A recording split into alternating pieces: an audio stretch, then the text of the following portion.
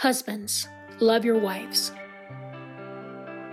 Husbands, love your wives, just as Christ loved the church and gave himself for her to make her holy, cleansing her with the washing of water by word. He did this to present the church to himself in splendor, without spot or wrinkle or anything like that, but holy and blameless. In the same way, husbands are to love their wives as their own body. He who loves his wife loves himself, for no one ever hates his own flesh, but provides and cares for it, just as Christ does for the church, since we are members of his body.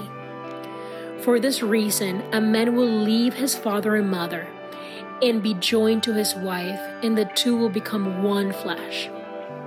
This mystery is profound, but I'm talking about Christ and the church. To sum up, each of you is to love his wife as himself, and the wife is to respect her husband.